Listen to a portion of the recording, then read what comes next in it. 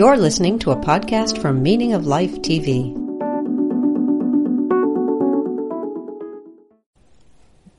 Hi, David. Hello. How are you? I'm good. How are you doing? Well enough, I think. Okay. Well, that's all we can ask for in this world. Well, I can ask for a great deal more if you put your mind to it. So. Oh, maybe that's been my mistake. I just need to ask? Yeah. Well, no, I don't mean that you'll get what you ask for, but you can ask for You can ask. Okay. Well, that's some consolation. Let me introduce us. I'm Robert Wright. This is The Wright Show, available on both streaming video and via audio podcast. You're David Bentley Hart, very well-known theologian, very prolific theologian. And you've written a book called That All Shall Be Saved, Heaven, Hell, and Universal Salvation, in which you bring good news to us all, which is that none of us, not me, not even Sam Harris, is going to hell. That is your view, right? Well, I definitely don't believe in an eternal hell. No, I prefer to think of myself as a scholar of religious studies, by the way, than theologian. And there are a lot of people who prefer I call myself that as well.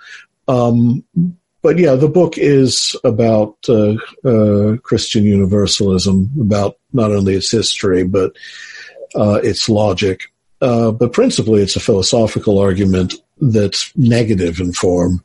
I'm afraid I don't know if it brings good news, but the claim it does make is that if classical Christian claims are coherent, the only way they can be coherent is in the form of one of the classical universalist construals. Okay. So it's a somewhat more minimal claim than that we're all. Okay, but you're a Christian, so presumably you do believe they're coherent. Well, I believe in certain configurations they're coherent. Yes, I think. Namely yours. But if.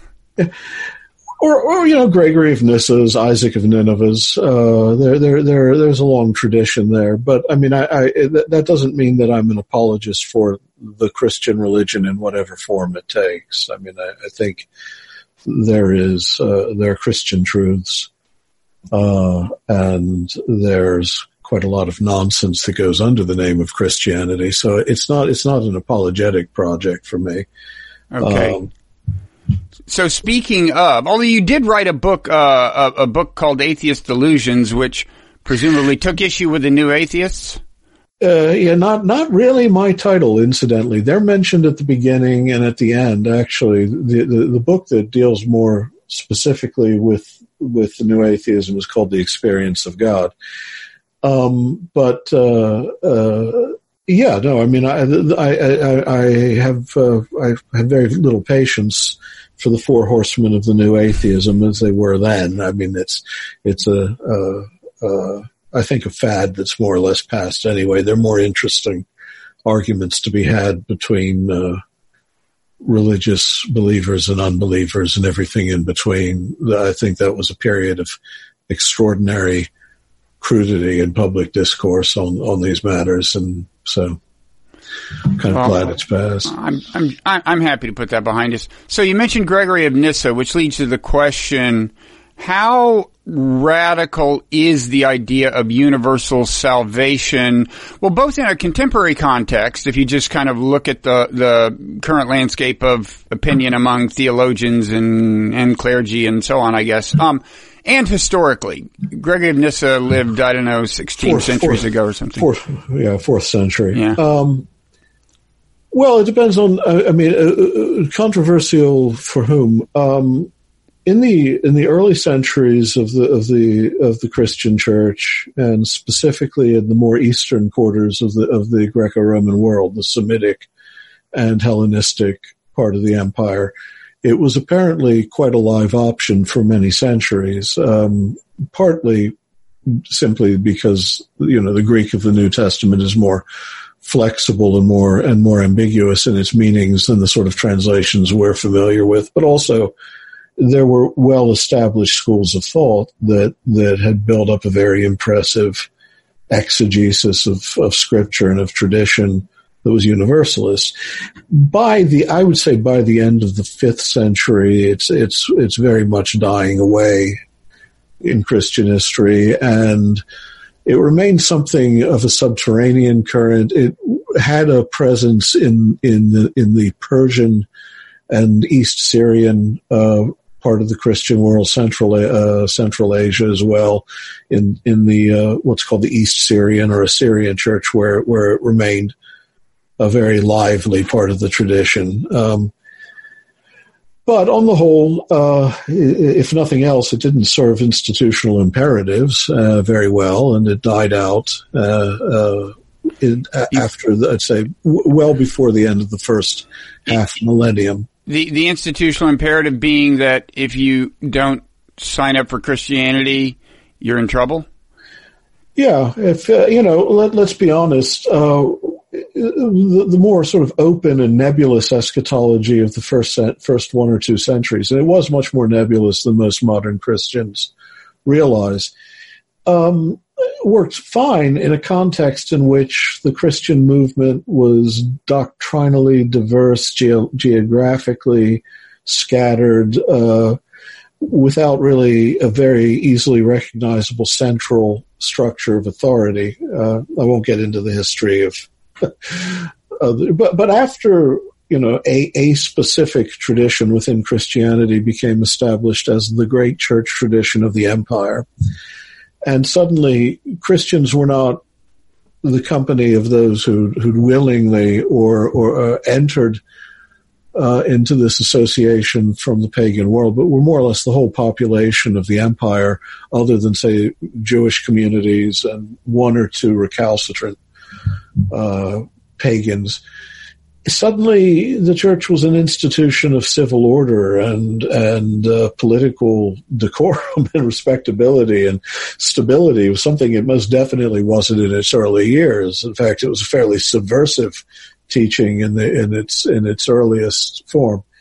And at that point, it's obvious which version of the eschatological story was going to be triumphant. It would be the one that had the greatest power to coerce conscience and control imagination. So, and I don't mean that this was a conspiracy. I don't mean that, some cunning group of bishops got together and said, we've got to scare the hell out of these people. I just mean that it was inevitable as a matter of historical development that the most rigid and most terrifying form of eschatology would become dominant. Okay. So there have been various appearances of the idea of universal salvation. Sure. Right. I mean, for one thing, Unitarians, I don't know how many of them know it, but the origins of the Unitarian Universal Church, which is what their actual name is merging with a Universalist church. And so that would still be part of their belief. Of course, not many. Go ahead. By the 19th century, Universalist, 18th and 19th century, it had become a very, very powerful movement. Again, not just Unitarians, you could say, broke off from the Orthodox mainstream, but you couldn't say that, say, of the Russian Orthodox Church, where every significant intellectual figure of the Russian early 20th century was either a Universalist explicitly or implicitly. It's to the point where, you're Dostoevsky. Not really. But go ahead. But in the famous dialogue Rebellion, just comes just before the Grand Inquisitor's tale, when Ivan is talking to Alyosha about what he objects to, why he can't consent, why he returns his ticket to the kingdom to God.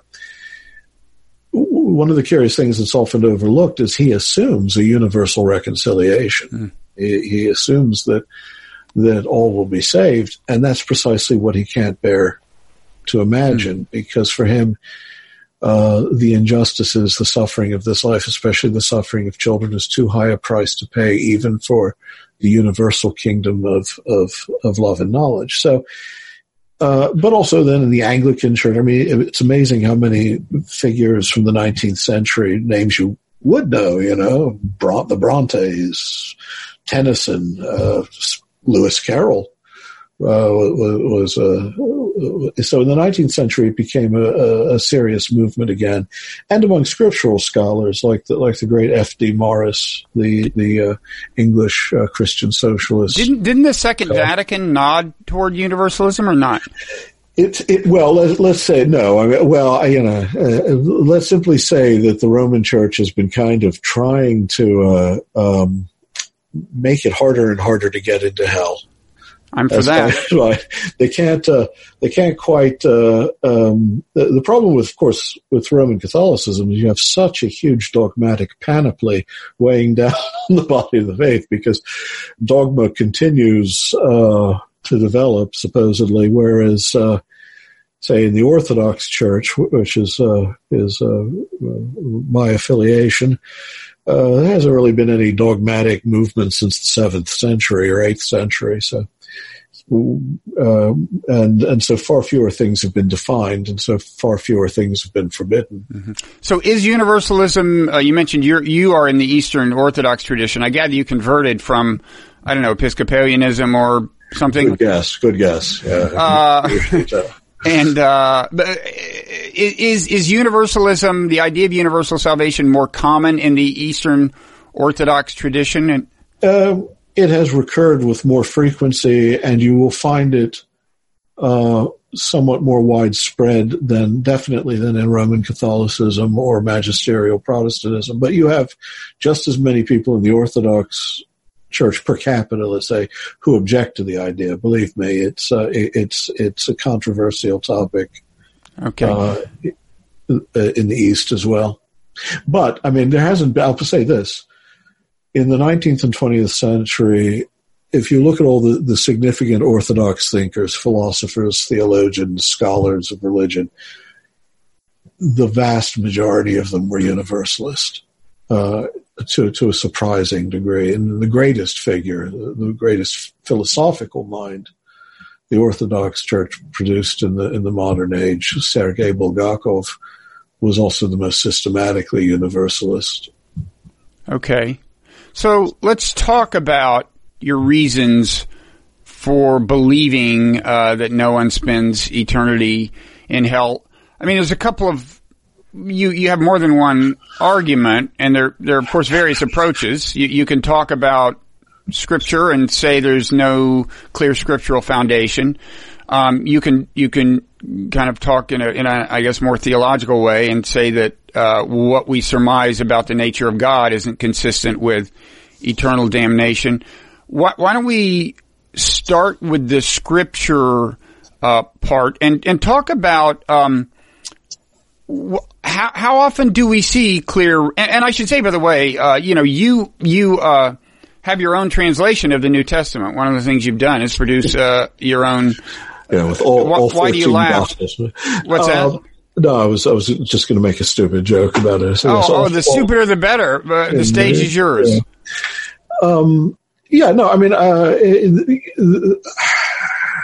it's an old argument, of course, but I mean, if you mean how many places in the New Testament, which is the only place you have to look, because the Hebrew Bible doesn't have a concept of a place of post-mortem punishment, except fleetingly, perhaps at the edges of the intertestamental period.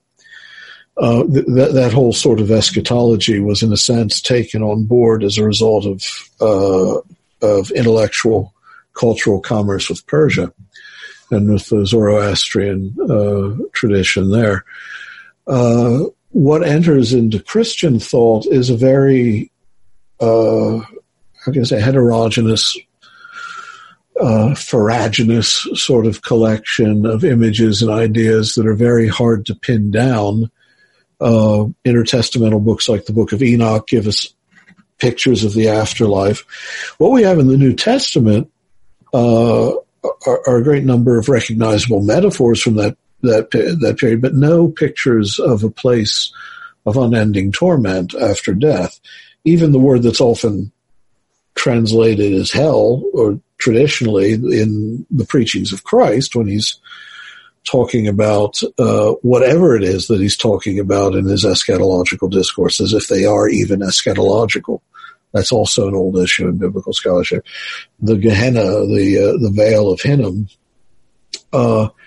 is more an image of borrowed from Isaiah, a place of the destruction of rubbish and of corpses, and it's an all-purpose sort of portmanteau metaphor for throwing things out, getting rid of them. So it's the city dump. It's Jerusalem city dump.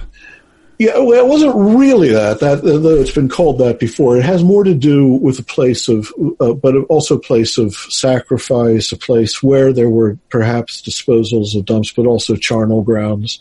Mm. It's also an image of a place filled with the bodies of the fallen in Isaiah and Jeremiah. There's only one verse in Matthew that's traditionally it's Matthew 25:46, traditionally translated as having something to do with everlasting punishment. But again, everlasting is translation of aeonios, and there are long traditions of what does this mean in the Greek? How does it render the alam of the Aramaic that Christ would have been speaking? The word punishment, is it retributive?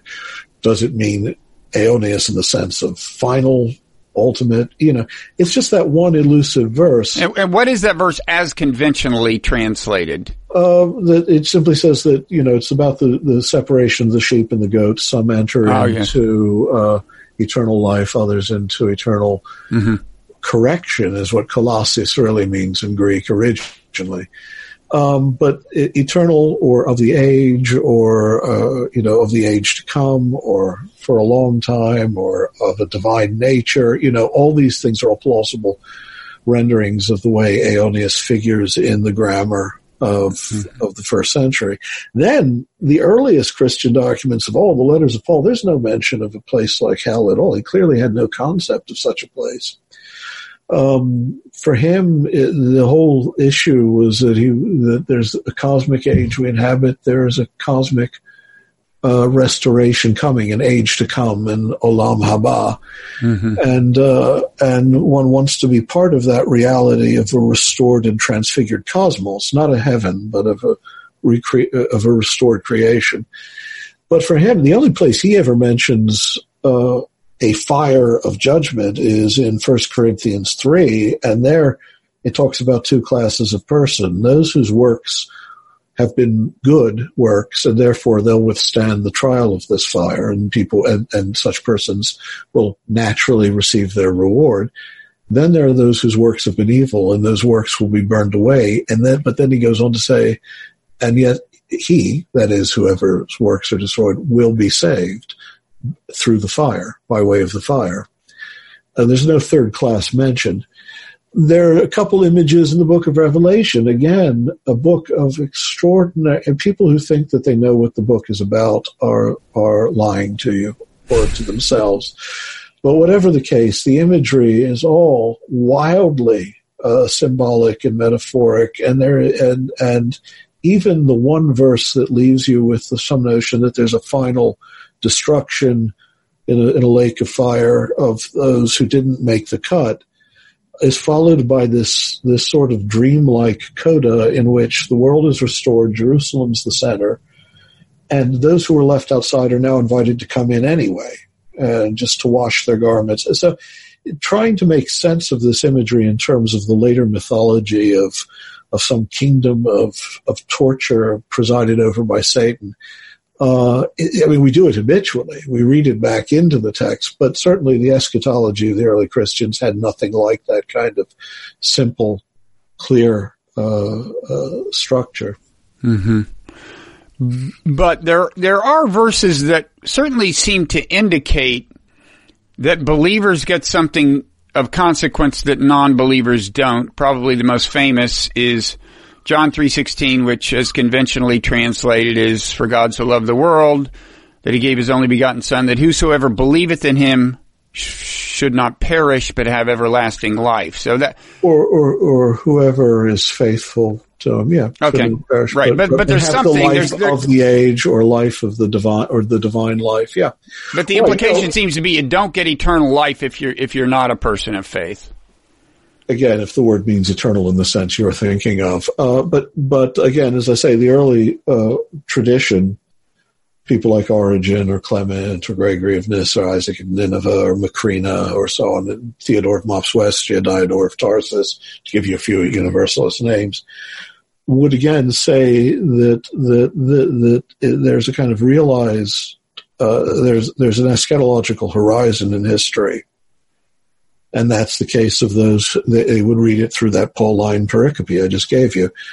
There are those who, instead of simply being part of the new creation, first must be purified, purged, restored, recreated, made whole, have to go through the painful process of being separated from their own egos, from their own cruelty, from all the things that cut them off from the love of others.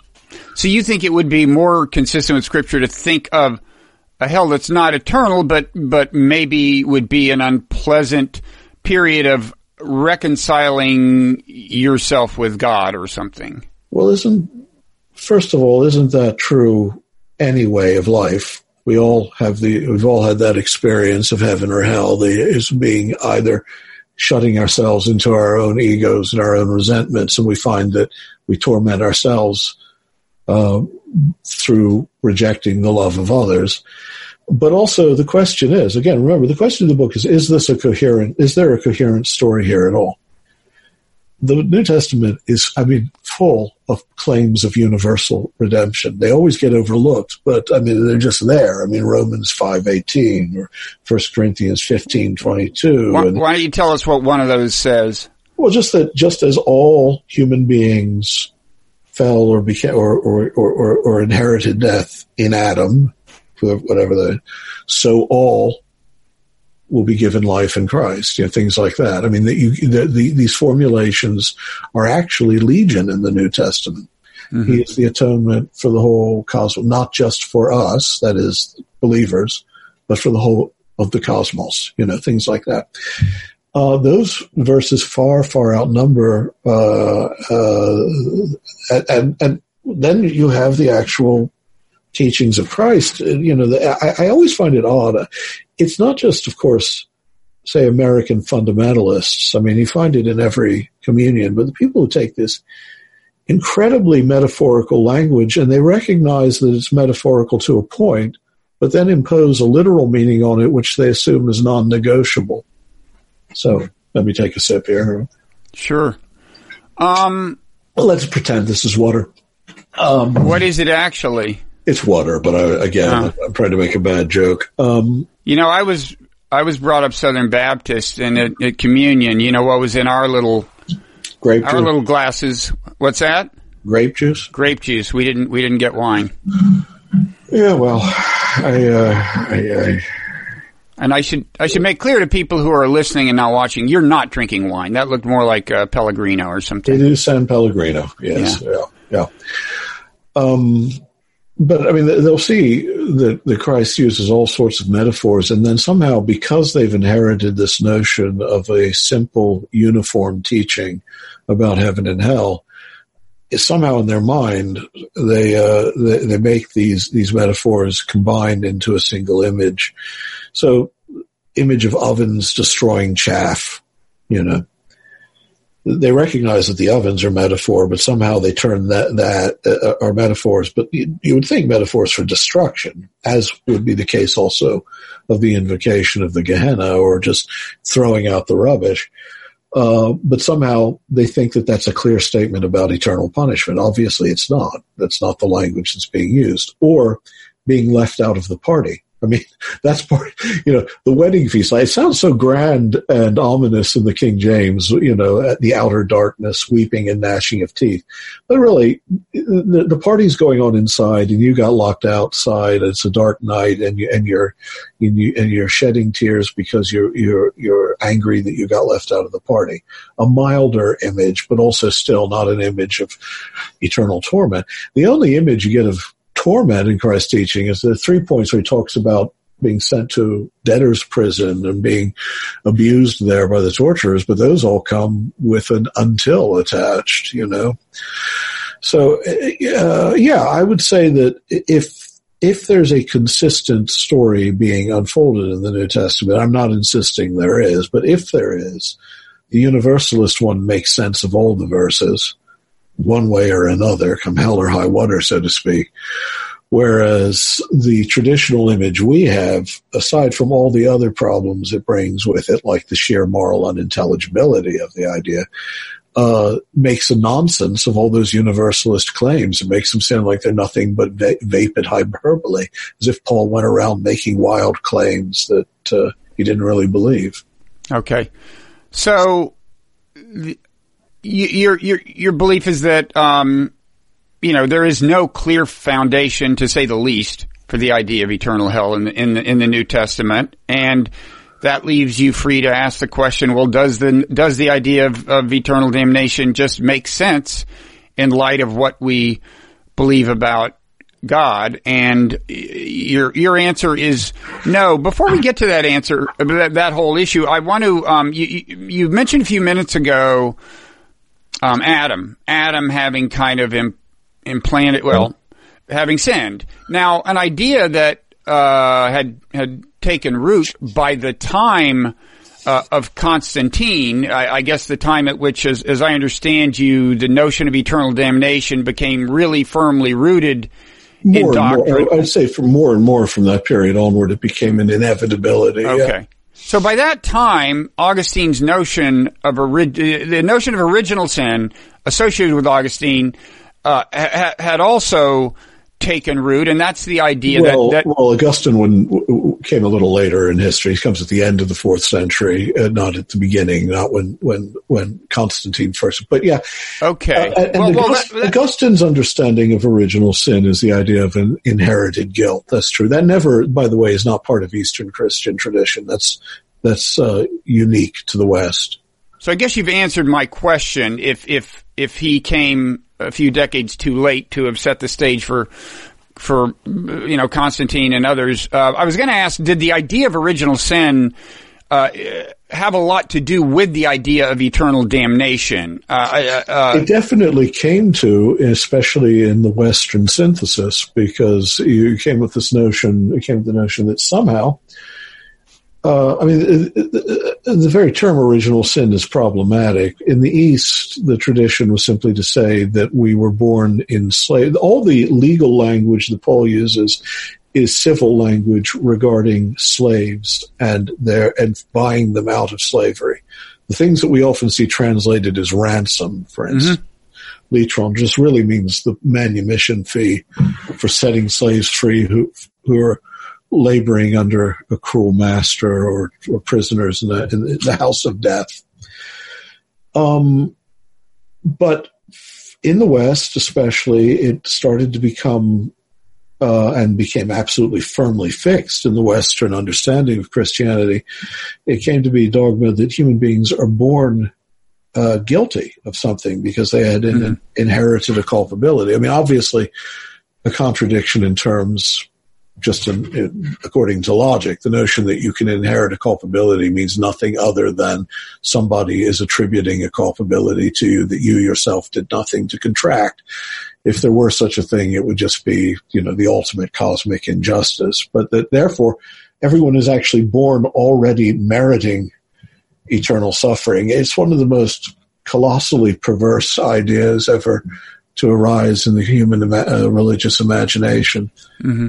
So you mentioned this idea that the language of kind of ransom, the language of, I'm not sure what the word I'm looking for is, but the language of kind of paying off some debt as the path to salvation, right? And if you flesh that out, I gather the idea is that Jesus' death is what paid off that debt. I kind of thought that was part of Paul's theology, but go ahead. Not really. No. I mean, no. There's not a whole lot of talk about debt in that sense in Paul. Again, he uses the language of civil law as a metaphor, which is simply, what did it cost to set the prisoners free? What was the manumission fee? That's all he's asking. There's no indebtedness to God that Christ pays, according to Paul. The earliest understanding of salvation was a much more linear sort of tale of the divine hero, so to speak. It was here, the cosmos had fallen in bondage to death.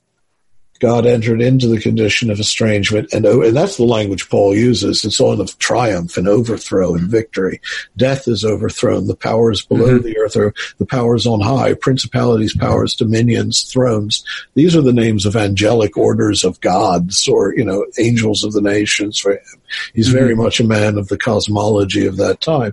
And for basically what salvation is rescuing an entire cosmos that has fallen into bondage to death. It has the fiduciary, the economics of, paying off an angry God with the blood of an innocent victim is again a later development, principally in the West, and another of the rather barbaric notions that kind of got entangled with Christian belief. Okay. So, as I told you, I'm not an apologist for Christianity in the abstract. Right. Okay. So, let's move to your argument that this just doesn't make sense. Now, one thing you hear from atheists is, who would believe in a God that would condemn to hell somebody who made a bad decision along the way, or somebody who's born in a part of the world where they had no opportunity to hear about Christ, or whatever. Right. You've heard this kind of argument. It's a good argument. Yeah, you said that somewhat captures the spirit of your argument, right? Oh,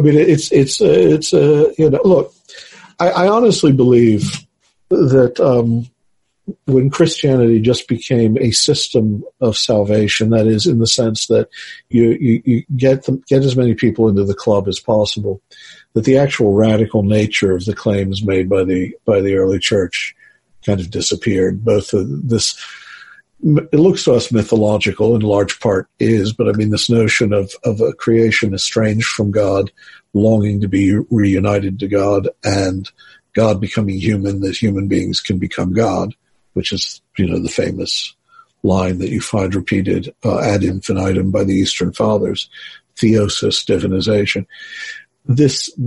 All of that falls by the way, and instead we get this rather banal story that doesn't make sense about wrath and retribution, and comes with it the story of an eternal hell in which we're asked to believe of the unbaptized, or of the unconverted, or maybe even just of the people who are just morally unlucky, that an infinite creative intelligence that is also infinite love and justice would actually create conditions that would lead to rational nature suffering eternal torment. The idea is so obviously contradictory, so obviously false, so obviously logically meaningless. It's just gibberish at the level of sheer predicative logic, that we have to convince ourselves it's true by the most extraordinary rationalizations. And the history of Christian thought on hell, if you look at it, is of ever more ridiculous arguments being made to preserve a premise that never deserved to be held by any sane person to begin with. Okay, so there's the term theodicy refers to the kind of the problem of evil. Why would an omnipotent and benevolent God, a good God who could in principle set the world up, however, in any way, why would a God like that permit horrible things to happen? And that's sometimes taken to refer to just the suffering we see on earth that undeniably does happen. But I think, I guess you tell me, one thing you're saying is look, to throw eternal damnation into the equation just complicates, it makes the theodicy that much harder to overcome as an intellectual obstacle to belief. Well, it does. It also, the two issues shouldn't be confused with one another. I've written on theodicy in the past, and I won't write on it again because this book was the last book I'm going to write on a theological topic. But Well, bar one. I have a contract for one other small thing, but what's that about? Just about whether or not tradition is a coherent concept. It's a small book, but this, I mean, most of my work now is on philosophy of mind, actually. So I'm actually putting all this aside. But the truth of this is that you have two fundamentally different questions, because theodicy is possible. It's not wise to undertake it, but it's possible. That is, you could say that transient evils can be explained in terms of an ultimate good. That is, that if they lead to an ultimate state from which all evils, in an ultimate sense, have been banished, and it allows for the creation, say, of free spiritual natures, it's inevitable. There are any number of answers to theodicy. The question of hell is very different, because there you're talking about supposedly what enters into the final pattern of the reality that God intends in creating. And at that point, there are all these old theological distinctions between what God directly wills and what he indirectly permits for the greater good. That distinction collapses at an eschatological horizon, because the ultimate state of things is the one creation that an omnipotent God obviously positively wills. And so when you bring eternal hell into it, now the nature of the will of God becomes, however you want to try to argue it away. I mean, as I said, there's a fairly complex philosophical argument in the book, but ultimately you're claiming that God, who by classical Christian claims is not only good, but the good as such, the transcendent ontological plenitude of the good, being in the full splendor of its transcendental attributes, directly wills evil, which is what you end up with, so that the act of damnation and the act of creation are more or less interchangeable with one another where individual souls are concerned. There's no way you can continue to pretend that this is an only provisional evil leading to an ultimate good. Rather, what you have is a relative good and a relative evil, which is the contrary of the Christian claim. Again, as I point out, the issue in the book is the rational coherence of the story as a whole. Mm-hmm. Are the classical Christian claims coherent? And usually they aren't, right, if they involve the idea of eternal perdition. Okay. So it's one thing to say, well, this suffering will be worth it in the long run. You know, it will serve some greater good that will show up in the long run. But if the suffering is eternal, then that doesn't work. I mean, it's a meaning. And then, you ask yourself, what does that mean? It means that part of the calculus of creation then, there's a long passage in the book that's a kind of game theory. But the calculus of the creation is what are the stakes that God's willing to give up in order to bring about the end he desires. And if, in fact, that's the damned, either through direct predestination or just through the stochastic probability that some people will fall and others won't, then God has made a compromise with evil for the sake of a relatively good end. And, that's, again, contrary to the most basic classical claims Christianity has always made about the divine nature, about the metaphysics of transcendence, and so on and so forth. Okay. So, there's one connection, and maybe this is implicit in how you answered my first theodicy question, I don't know, but one seeming connection between the problem of evil in the sense of the suffering we see and the question of eternal damnation is that one common answer to the problem of evil is to say, well, yeah, God could have made it so that everything is peaches and cream, but God wanted us to have free will. Free will means you will make mistakes. Suffering will happen. And sometimes that same answer is given to explain eternal damnation, right? It may seem unjust, but it may seem unfortunate, but you have free will and you screwed up and you have to suffer forever, sadly. Yeah, again, that's the most popular answer today. C.S. Lewis, the gates of hell are locked from the inside and all that. And to some degree, psychologically, it's true. To the degree that we all experience the hell that really exists, that we all know, it's because we choose not to love, and the love of others becomes a torment to us. But it's totally nonsensical as a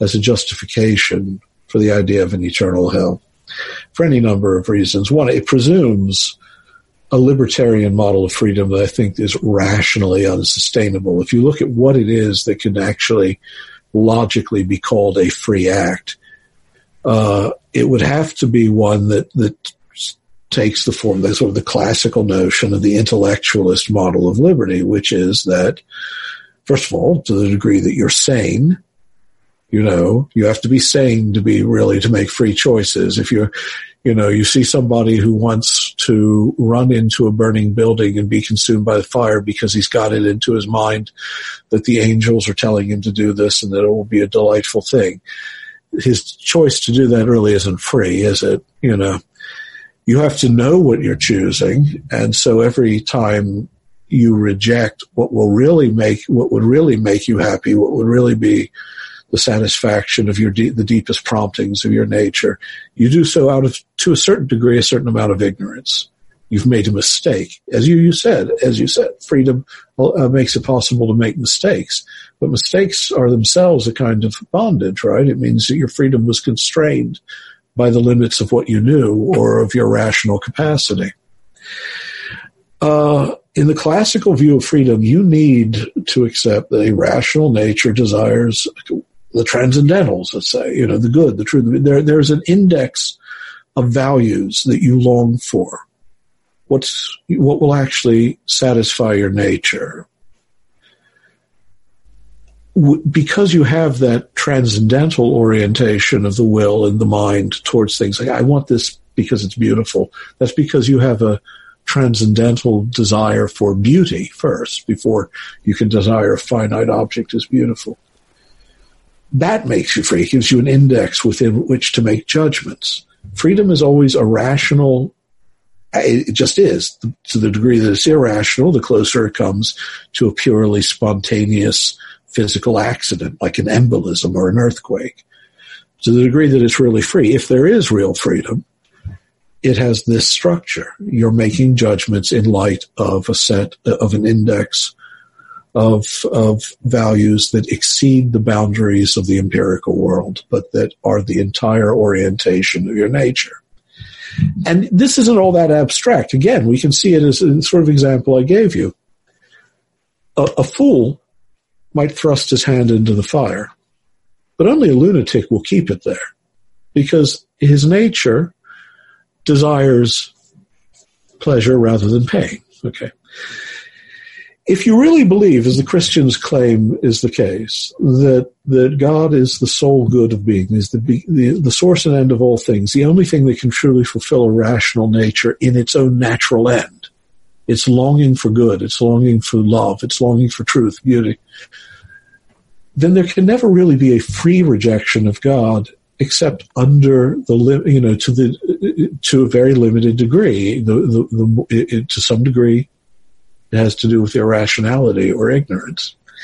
And so the claim that a rational creature chooses unending torment and the thwarting of his or her nature just out of a perversity that has no rationale, no rational basis, and say that that's a free decision made, compos mentis, that therefore justifies the teaching of eternal dereliction and misery, is absurd. It's again a logically vacuous claim. The example. I'm sorry to keep talking and such, but the example I always like to give. Frank Stockton's story, the lady or the tiger. Well, he's not quite as famous as Dostoevsky, so you don't. I can be excused for this one. Okay, yeah. But why don't you review it on the assumption that it's just that the story is about it's a mythical kingdom in which there's a tyrant king who's sort of semi-civilized, who's come up with a way of punishing criminals in which they put in an arena, and there are two doors, and behind one of the doors is a famished tiger who will devour them if they open that door, and the other is a beautiful woman. It's assumed the criminals are men. This is a 19th century story. And the most beautiful available maiden in the village, and they'll immediately be married. Those are your two choices. Now, that's not always a happy thing. It could be that you're already married or that you love someone else. You have no choice. Okay. But let's put all that aside. Put away the rest of the story, too, which is actually about the princess that the courtier falls in love with. In the story, there's a courtier who's been sentenced to this because he fell in love with the king's daughter. Now, what makes him freer? Not knowing which door is which, or knowing where the tiger is and where the girl is? Well, in the latter case, he's freer to make a free decision. What are the chances that he's going to choose the door with the tiger? Well, 50-50. No, I would say 0 if he's. Oh, you mean if he knows? If he knows. If he knows and he's sane. Yeah. Right. Well, that's the point, is that it's not the choice that makes you free. It's knowing what you're choosing. But the more you know, the less there is to choose. The free will naturally, spontaneously moves towards the end that it so are you saying desires. that by definition, truly sinful behavior cannot be a product of free choice? Not fully free, not perfectly free, not free enough to justify the teaching of an eternal hell. No. Okay. Is there also, and again, maybe relatedly, I don't know, is part of your argument kind of like, look, God set this whole thing up. How can we be, isn't God ultimately responsible for things, like the repeated commission of these things? It's like if you're the CEO, ultimately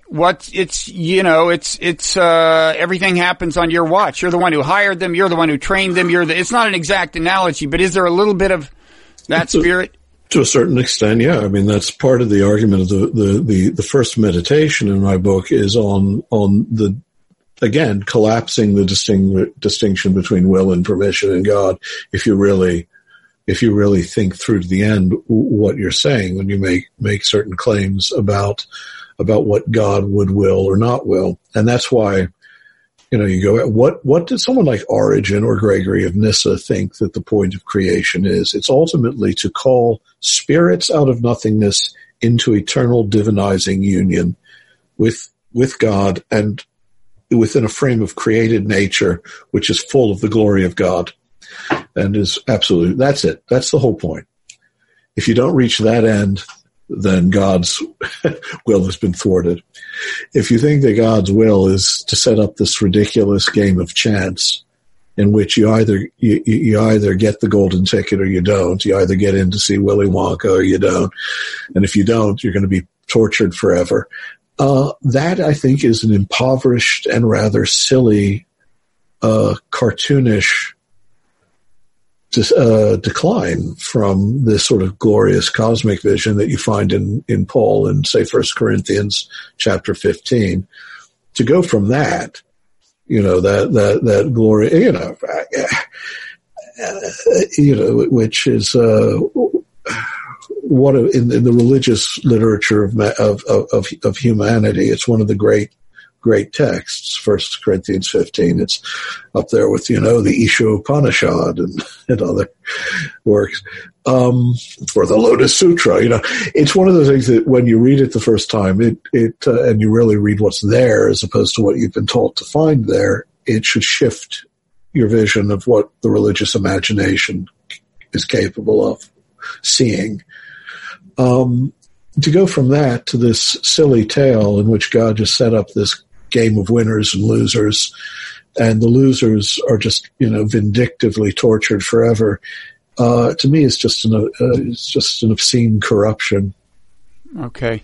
So we talked a little about the extent to which hell has a foundation in the Scripture, in the New Testament. Let's talk a little about heaven. I mean, you do see the phrase kingdom of heaven or of the heavens, yeah. Okay, or kingdom of God. But I think the conventional thinking is that would not have, certainly a lot of people say that would not have meant to people of Jesus' day what a lot of contemporary Christians imagine when they think of heaven, which is a place separate from the earth up there that you go to. No, the eschatology of the whole Bible, Hebrew and Jewish and Christian alike, is this worldly. The kingdom of heaven just means the kingdom of the heavenly places or the transcendent places, the places on high. If you had the sort of cosmology of the time, it would mean the kingdom literally either of the Empyrean above the sphere of the fixed stars or the primum mobile even, or the kingdom that encompassed everything above the sphere of the moon, you know. But it just means the divine places, but it doesn't mean where with the kingdom of the heavens or of heaven comes to earth, it is to transform earth. So all of the language of redemption in the New Testament is of a new heaven, a new sky, literally a new earth, and all the animals are there rejoicing. And there's plant life and animal life and human life. And there, you know, it's a cosmic restoration in which the glory of God now pervades everything. I think in the Eastern Christian tradition, you know, which has a certain pronounced mystical tendencies, even at the center of dogmatic life. A very popular image is to say that the end of creation is for creation to become like the burning bush, pervaded by the glory of God, but not consumed. Okay, so this is the bush that Moses saw, and yeah. You want to just quickly remind people who aren't conversant in that the importance of that. I guess the days of that sort of general cultural literacy on these things can't be presumed. I think you can no longer assume, yes. Right, yeah, I'm told, just as alarmingly, I'm told that there are now people in college who don't remember the movie The Matrix. Yeah, so, yeah. Well, yeah. And as Gnostic allegories go, it's not the best one in cinema, but it's, you know, it wasn't that long ago. Personally, I prefer The Truman Show, but yeah. Anyway, you know, it's funny. I was just thinking, you know, Jim Carrey's got a novel out that was co-authored by someone I know. But I'm a big fan of The Truman Show. But we digress. The burning bush quickly. Burning bush. The first theophany in the book of Exodus, the first vision, the first showing of God to Moses is in the form of a burning bush, a bush that is not consumed by the flames, and the angel of the Lord or Yahweh himself, depending on which of the verses you're looking at, these things tend to be conflated in the Bible, speaks out of the bush to Moses, and that's the first time Moses is deputed by God to be his liberator. Now, is this where God says, as the conventional translation goes, I am that I am, or one conventional translation? Ehyeh Asher Ehyeh in Hebrew, or, you know, and it can also mean I will be where I will be, or, you know, I will be what I will be. You know, it can be translated a number of ways. So I took you off track there. What were you saying about how are you applying the burning bush to this? Just that this was the vision of the purpose of creation in the New Testament or in the early church. It's not that human spirits are wafted away to an ethereal paradise, but rather that the whole cosmos. Well, it's right there in Paul, chapter 8 of Romans, that all of creation is groaning in anticipation of the glory that will be revealed. You know, Revelation. I saw a new heaven and a new earth. It's not about a heaven elsewhere. Mm-hmm. So just to nail down this question of what kingdom of heaven might have meant at that time, I gather the idea was it referred to a time at which the kingdom of God would come to earth, so to speak. It's a kind of end times thing, and the idea wasn't that you enter the kingdom of heaven as soon as you die, but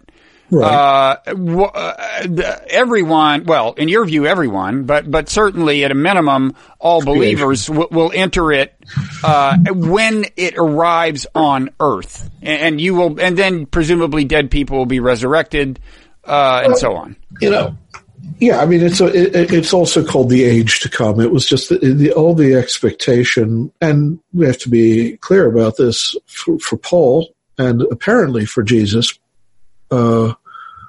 Though again, Paul, we have his direct words, and Jesus, we have what he's reported to say, but this is an imminent thing that's coming. Right. And it didn't, So the question is then, what theologically did Christianity do with that? Well, some could have said, well, in a sense, this language is all taken up in Christ's own story. He is the one who dies and rises. His body is the kingdom, and so on and so forth. Or it can be deferred to a distant horizon. A lot of the eschatological language in the synoptics, especially in Matthew and Mark, clearly is meant to refer to things that already have happened in history, the destruction of the temple and all. So it gets very confusing. The sort of tidy eschatological picture later Christians formed and have inherited is a synthesis. It's not there in an obvious form in the text. Instead, what you have there is a lot of ambiguity, a lot of promises of grace, a lot of promises of justice. A lot of the language is political. I mean, we make the division between the political and the religious. It doesn't seem to be the case here. I mean, Christ's doctrines, his teachings were extremely political. They're about the relief of the poor and of the justice that God would bring to those who were cast down and rejected and oppressed by the wealthy and the powerful, and this is part of the kingdom as well, and part of the kingdom that can be lived out in history. So I think much of what we think we know the early Christians taught, what we think we know Christ or his followers believed, is more or less a projection of later centuries of a very of a picture that simply doesn't correspond to what was originally there. Okay. So, do you have a conception of what the afterlife might be like? You clearly, I assume you're skeptical of a lot of conventional scenarios. Yeah, I have none. No. And I think all of even the dogmatic pronouncements on this are worthless.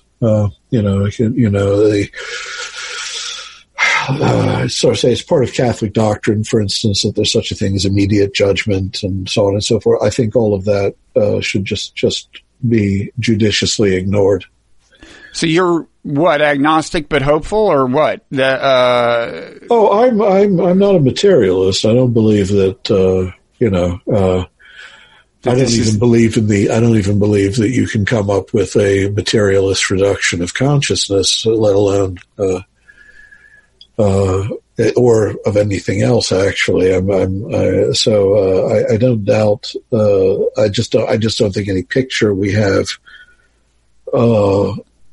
could possibly be adequate to whatever the reality would be. So I dislike trying to. I just wouldn't claim to know what it's like beyond this life. So I find it it always results in a kind of cartoon. It's always you always picture somebody who has a nice front garden and running orange juice from the taps. It's everything that our limited imagination at its most guilelessly childlike can come up with. But other than that, you should just take those as psychological symbols of something far greater. But you're not being a materialist makes it to you plausible that it is like something after death. Oh yeah, definitely. In fact, I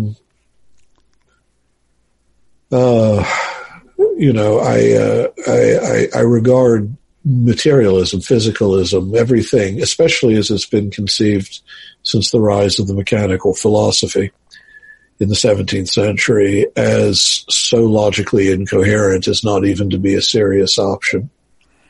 Now, is this why you're more and more getting into philosophy of mind? Well, actually, more and more returning to it. Yeah,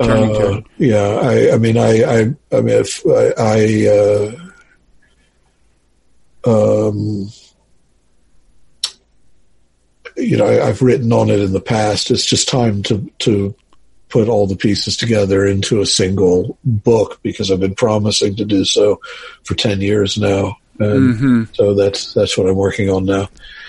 But yeah, no, philosophy of mind to me is the most fascinating. I mean, there are all the classical ontological, I don't mean ontological argument in the sense of Ansel, I mean arguments about ontological contingency and all that I regard as sound regarding the impossibility of reducing material existence to a material cause. But consciousness, I think in a philosophy of mind, we're seeing a wonderful crisis arise where all the schools, that have tried to come up with answers in terms of supervenience or emergentism or epiphenomenalism or whatever, are breaking down into two extreme options because every argument is failing. Computational models of mind have proved to be illogical. So it's either panpsychism, everything is conscious and consciousness is just like a physical property, or total eliminativism, consciousness doesn't exist. And the reason these two extremes are becoming more and more the default positions is because everything in between has been subjected to such withering critique. Well, in principle, there's epiphenomenalism, or would you call that a subset of panpsychism? No, I don't even consider. Well, I mean, you could. I mean, you could say that if.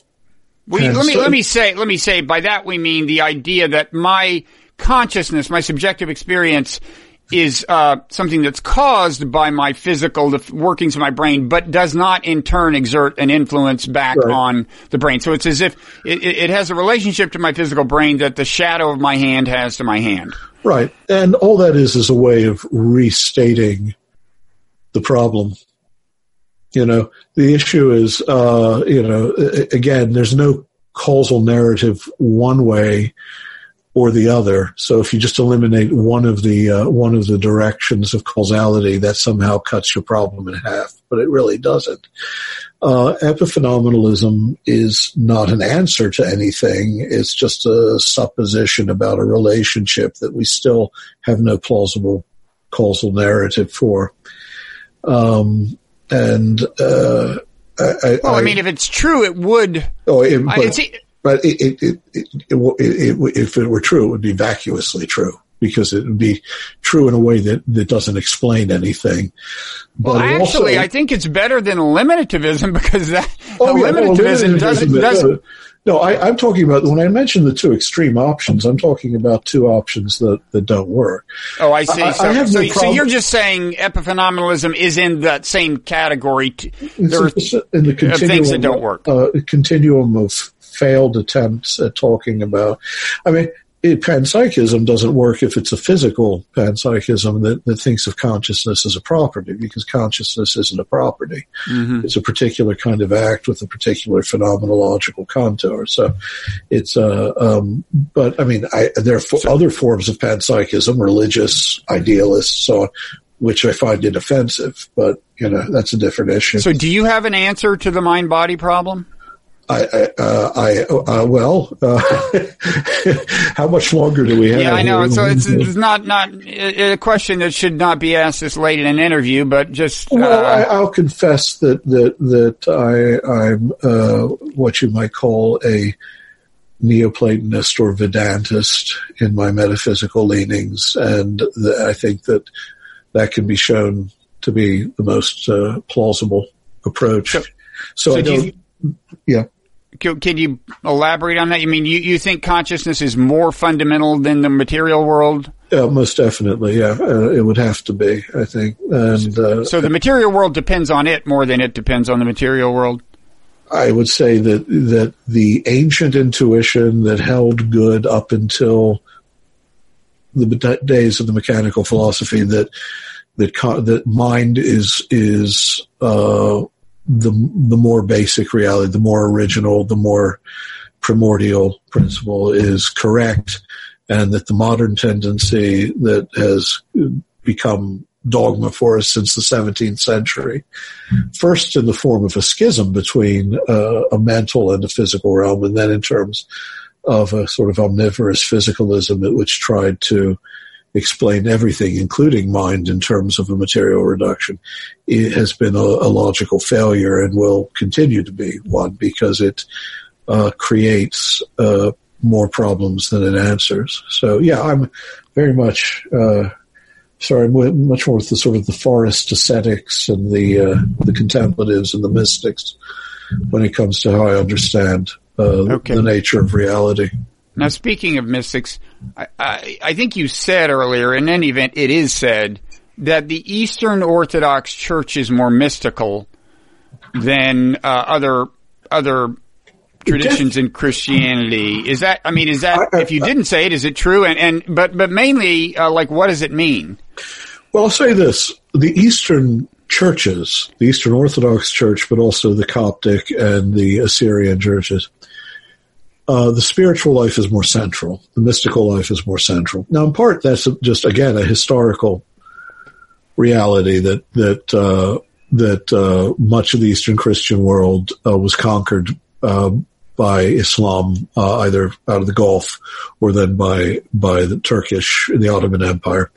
And so the sort of the centrality of institutional power of the sort you see in Rome wouldn't have made any sense. And so the center of the spiritual life, the center of the Orthodox Christian life tended to be places like Mount Athos, places where the contemplative life and all the great spiritual all the great revivals in Orthodox history have been tied into the mystical traditions, especially hesychasm, a certain practice of contemplative prayer that has certain physical disciplines and so on.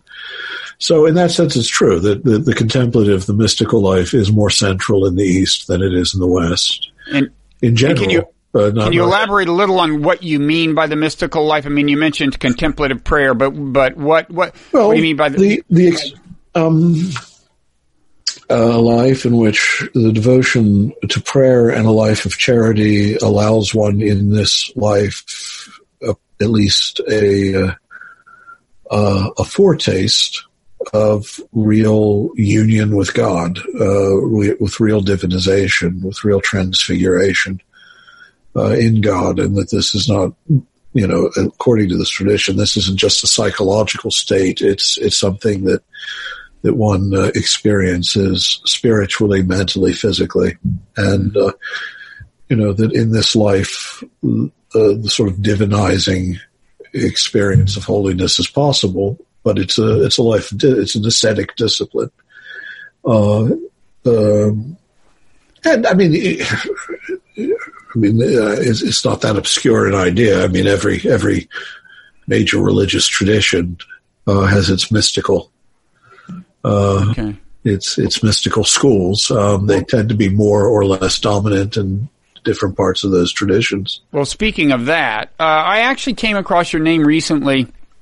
Well, I was reading an essay on the perennial philosophy. It's the 75th anniversary, I guess, of Huxley's book, The Perennial Philosophy. There was an essay in Aeon, A-E-O-N, by a guy who had been a big fan of Huxley as a teenager, and it was kind of reflecting on the whole idea.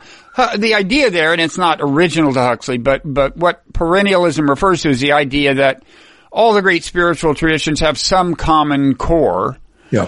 I was scanning it. I don't remember exactly what was said about you, but do you consider yourself a perennialist? I don't like the name only because a lot of the people who used that name, had very suspect politics. What is the political correlation? There just tended to be, not in the case of Huxley, don't get me wrong. I'm talking about the term perennialism. There were simply people who, they were sort of anti-democratic, and they had, the term is often used to people like Evola and others who have a fascist tendency. It's unfair, to associate that term with that, but nonetheless, it's a term that comes with associations. But no, I believe God revealed himself to all peoples. I've never made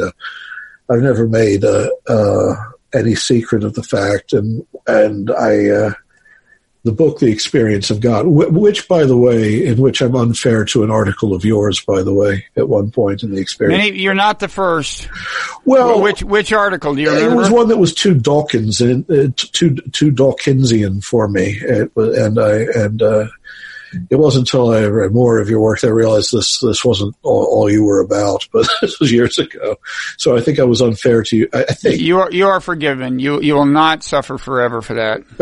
It's good to know.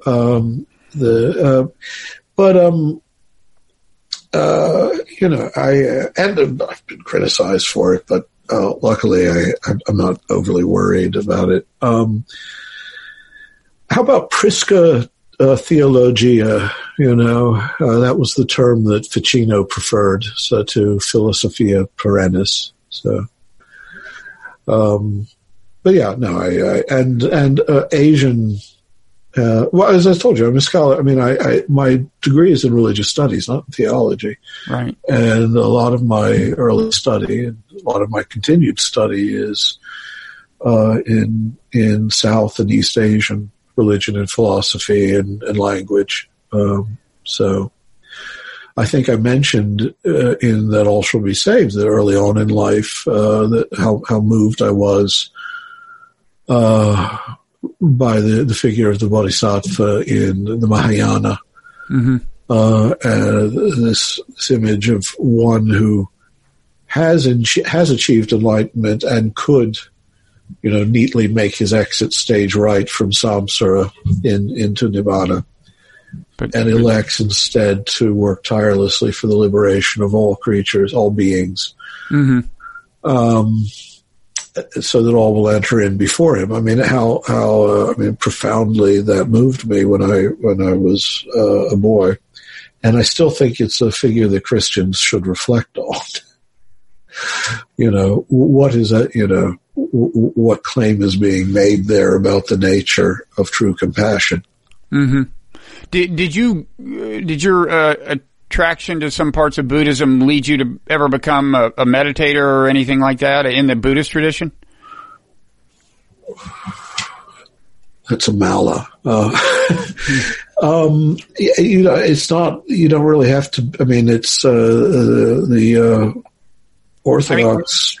I'm not sure how to. I mean, not that most East Asians do actually meditate. It's just the Americanized version of Buddhism emphasizes that in a way that. Some of it does. If you've ever met members of Soka Gakkai, they're Nichiren, and they actually discourage meditation. So Buddhism is every bit as various as Christianity in this regard. I find the meditative techniques tend to be the same in all the traditions, though. Buddhism, Sufism, Christian hesychasm, the same sort of quieting of the will and of the mind, the attempt.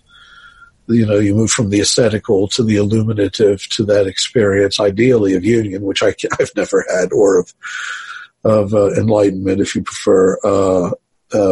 So I'm not even sure how you would say, in the Buddhist sense. I mean, all the meditative schools seem to insist on the same sort of disciplines of the will and mind. If we're just talking about technique. Yeah, I guess I did mean technique. I mean, I assume in Eastern Orthodox contemplative prayer, you're generally reciting something, if only internally. I mean, not like the Jesus prayer, which functions like a mantra. Like it's the constant repetition is supposed to become almost physiological to the point where the prayer prays itself in you. Mm-hmm. You're not even consciously exerting yourself to do so. Okay. Well, I think we've pretty much covered the waterfront here. I mean, we solved the mind-body problem, which is good. I solved it. You solved it. I'll release the findings later. Yeah. You promised a solution. Is there anything else you want to say about the book or the idea of universal salvation? It's a very appealing idea. No, I mean, again, I just emphasize that the center of the book is a series, and we never got around to one of the principal issues in it is, well, there are a lot of principal issues we didn't touch on, like the possibility of analogical predication regarding God. But one is about the interpersonal constitution of what personhood is, Mm-hmm. And to me, that too is crucial to the discussion. But ultimately, it is meant to be a single argument. So it sort of starts, all these bits are meant to fit together so that each one creates a roadblock to a path of exit for those who don't want to follow the argument to the end. Now, I think I'm a fairly good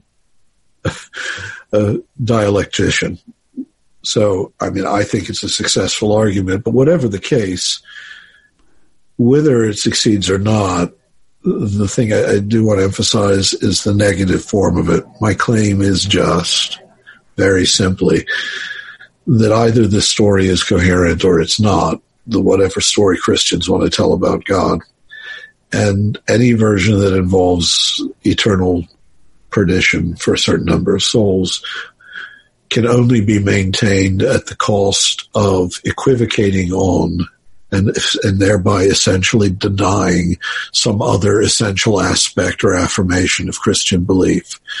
And that most of us really know this. We just don't allow ourselves to know that we know it. Okay. And if you do want to flesh out you referred to the kind of the idea, what was it, that personhood, it depends on interpersonal, but I mean, there the idea is that in God's conception, the ideal form for us to assume is in some sense one of kind of unity among ourselves, like all humans add up to kind of a single person or something. Is that the idea? Well, I mean, that was definitely Gregory of Nyssa's view that it's only the totality of humankind fully reconciled one to another and then with God that humanity, according to the image of God, actually comes into existence. Okay. But it's not just that. I mean, it's just a simple fact that who we are, what we are, we're not isolated essences. I mean, we simply aren't. We're finite beings. And so who we are is in large part constituted by the others that have shaped us, that have made us. And what you're asked to contemplate, the sort of traditional picture of hell, is not only that you could enter into your final beatitude and still be the person you are in the absence of and indifferent to the suffering of not only those you've known, but those who from afar you're related to by the absolutely indissoluble web of interrelations that constitutes all of humanity throughout time. Ultimately, you'll end up with a picture. The picture, and I can't repeat the whole argument here because I'm wearing down, but also just that you end up with Christians being asked to believe that the ultimate principle of heaven is exactly the same as the ultimate principle of hell, which is every soul for itself. It's a bizarre and uncomfortable picture. Yeah, not a very flattering picture of us that we could be happy knowing that these people who took a wrong turn somewhere are going to suffer like forever. And presumably God had a more flattering picture as part of the idea. Well, I don't know. I understand that, much of the religious language we use is nothing but the babble of babies trying to make sense of something they can't yet begin to comprehend. But I know this. I have to believe that God in the full proper sense, the infinite active being who is the good, the true, the beautiful, is actually morally superior to me. It's very humble of you.